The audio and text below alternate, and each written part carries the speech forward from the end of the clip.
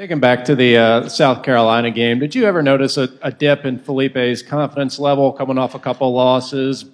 And if so, how was he able to flip that so quickly, lead that comeback, and then basically roll through the rest of the year at a pretty high level? Well, I think one of the ones, with him was learning how to block out all the outside noise and not worried about what's not important.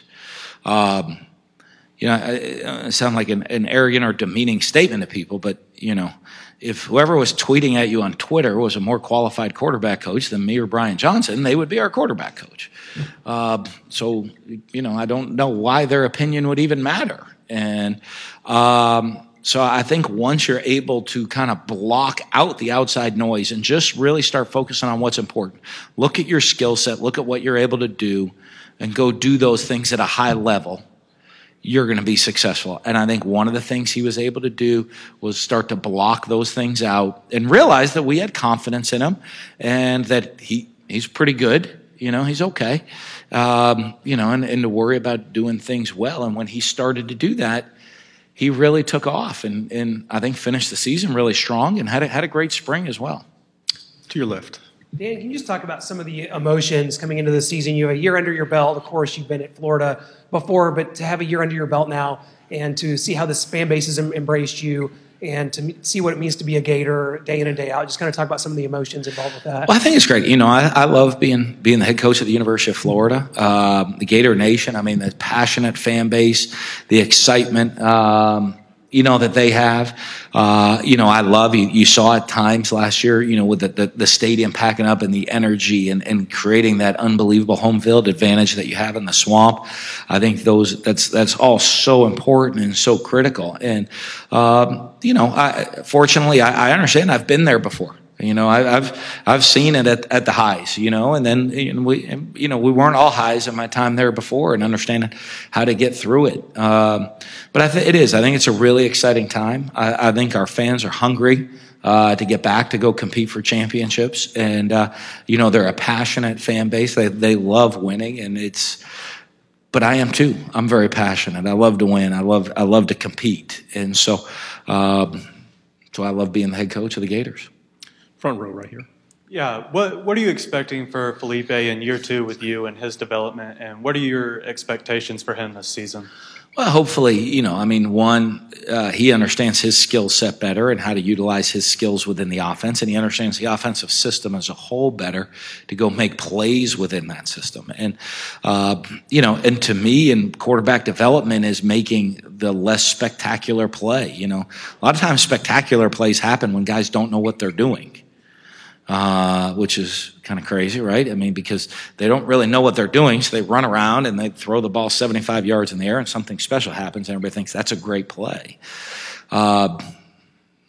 I guess it can be good. The play might not be designed to do that. The play have been designed, boy, if you could just hang in there and be smart enough to get to your 5th progression, you check it down, we gain 8 yards, that's pretty good. Because with the spectacular, I could also run around, scramble around, and get sacked for a 20-yard loss or throw an interception. And when the good play again would have been to get to your 5th progression in the read, check it down in the back and get 8 yards and go play 2nd down and 2.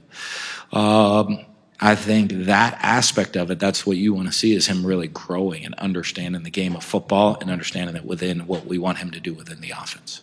To your left, second row.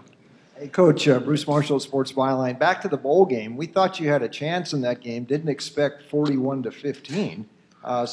Thanks for your confidence. I said 21-15. I was thinking that was so. Into the offseason, how much difference did that make? And also, since I've come close and never hit a hole-in-one, I'd like to hear about your hole-in-one. All right, thanks. My first hole-in-one question today. I appreciate it. I'm going to address the hole-in-one first. It was about, I was sitting up there. I was on the green, and it was a back right pin placement, all water along the right side on the lake. So got to play it left, and it shouldn't come down to the green. It's about 173 was shot it at. 7 iron, it's about, and I hit it flush. I just crushed it. Caught about 6 feet above left away from the pin and just, kind of like hit a little one bounce, little roll down towards, played the grain. Got to see it drop in. And my son came, it was my son and I came running out of the cart, chest bumped each other. It was like crazy. Like we rode down, videoed it to see the ball in the hole. It It was a lot of fun. And pretty cool. Now that's check, that's done. So if you play a lot of golf too, you hit that shot, and every time you're on a par 3, like you hit the shot and you're like, oh, this could be the one. This could be the one. Since I've gotten, I've worried a lot less about it, and I've noticed I'm starting to get like a lot closer and playing par 3s much better because I'm not worried about it anymore. But bowl game, football now. No, I think obviously winning the bowl game always helps in the offseason. I think it leaves a bit of excitement. Leaves a bit of unfinished business of what maybe could have even been better during the course of last season and that you want to build on. Obviously, I've been a part of 2 national championship teams where it's not really there wasn't much more you could have done. You win that bowl game. I think we finished ranked 6th last year in the final coach poll. And so I think the team looks back and says, boy, oof. What if we could have done this a little bit better or this a little bit better? Well, we got to be, I think it motivates you, that motivation and that excitement to get ready to be back out there on the field. So I thought that was huge for us. I don't know if the score made as much difference. The score was great. I mean, Michigan's one of the best defenses in the country, and for us to come out and play great in 2 of the 3 phases. We had 2 punts blocked. I don't think we had a great special teams day. We were solid, but not great, in the other phases. But to come out offensively and defensively, play at a high level, I think it can lead to a lot of confidence going into the offseason and a hunger of, boy, we maybe didn't play our best. We weren't as good as we could be, and we finished 6th. What if we could be as good as we could be this year? What could happen? And I think that's a great motivating factor. To your right, third row. Coach, if you will, talk about East rival Tennessee and a staff with a similar situation as yours going into year number 2. Well, you know what? That's always been, when I was at Florida, my first stint there as offensive coordinator, there was always such a big rivalry game because it was game 1. It was always your first SEC game. And it kind of always led to, obviously, you win, you're 2 games ahead of the other team. And so it's always such a big game, and it's a fun game to be a part of. Great rivalry game, and it is. They're going into year 2. Now their players, just like ours, knew what to expect going into the offseason, can make some big strides, understand the offense, defensive, and really the personality of what head coach wants the program to be like. And it'll be fun. My first SEC game I ever coached as an assistant coach was against Tennessee in the Swamp, and they got to come down to the Swamp this year. So, that was a wild night, and it was great. We got a big win that night, but so it'll be fun to have that game played at home this year. On your left here, front row. Coach, I want to ask you about one of your former players, and Jeffrey Simmons, that you coached at Mississippi State. The Titans took him in the first round. When did you know that there was something special about him that could, help him make it in the SEC, but also the next level? Well, I started recruiting him when he was, I think, a freshman in high school. And you look at him and you could tell here was this guy, that had a lot of physical tools about him.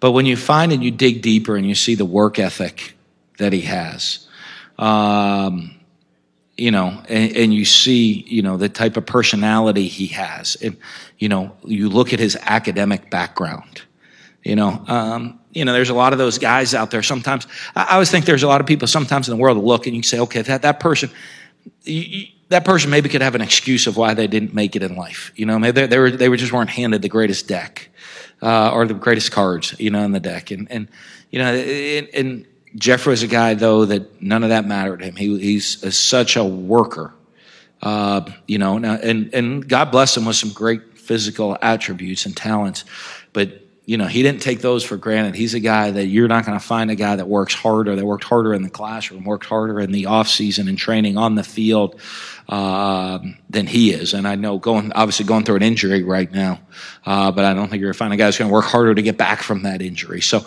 I think he's going to have a great career at the next level, just because of his mindset, because of his attitude, and because of how he maximizes every bit of talent he has.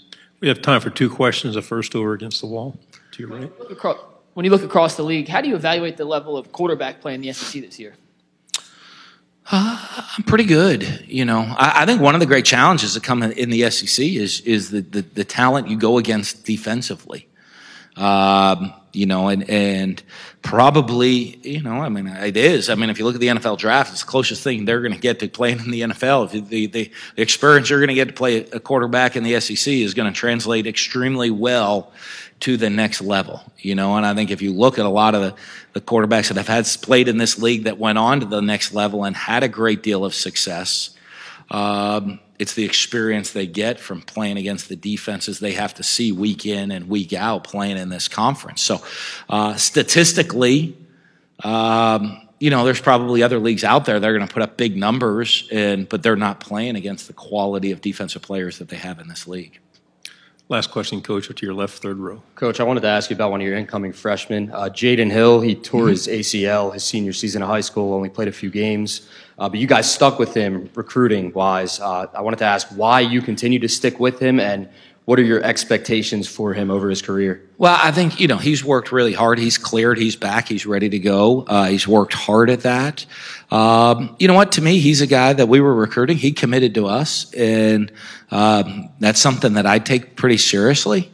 I don't look at our guys and say, hey, you're committed. If you make a commitment to come play for me, that means you're committed as long as you're okay and a great football player. It means it's when I sit there with parents and families and they commit to you, they're committing that they're trusting their son's future in your hands, and that's a commitment that goes beyond football.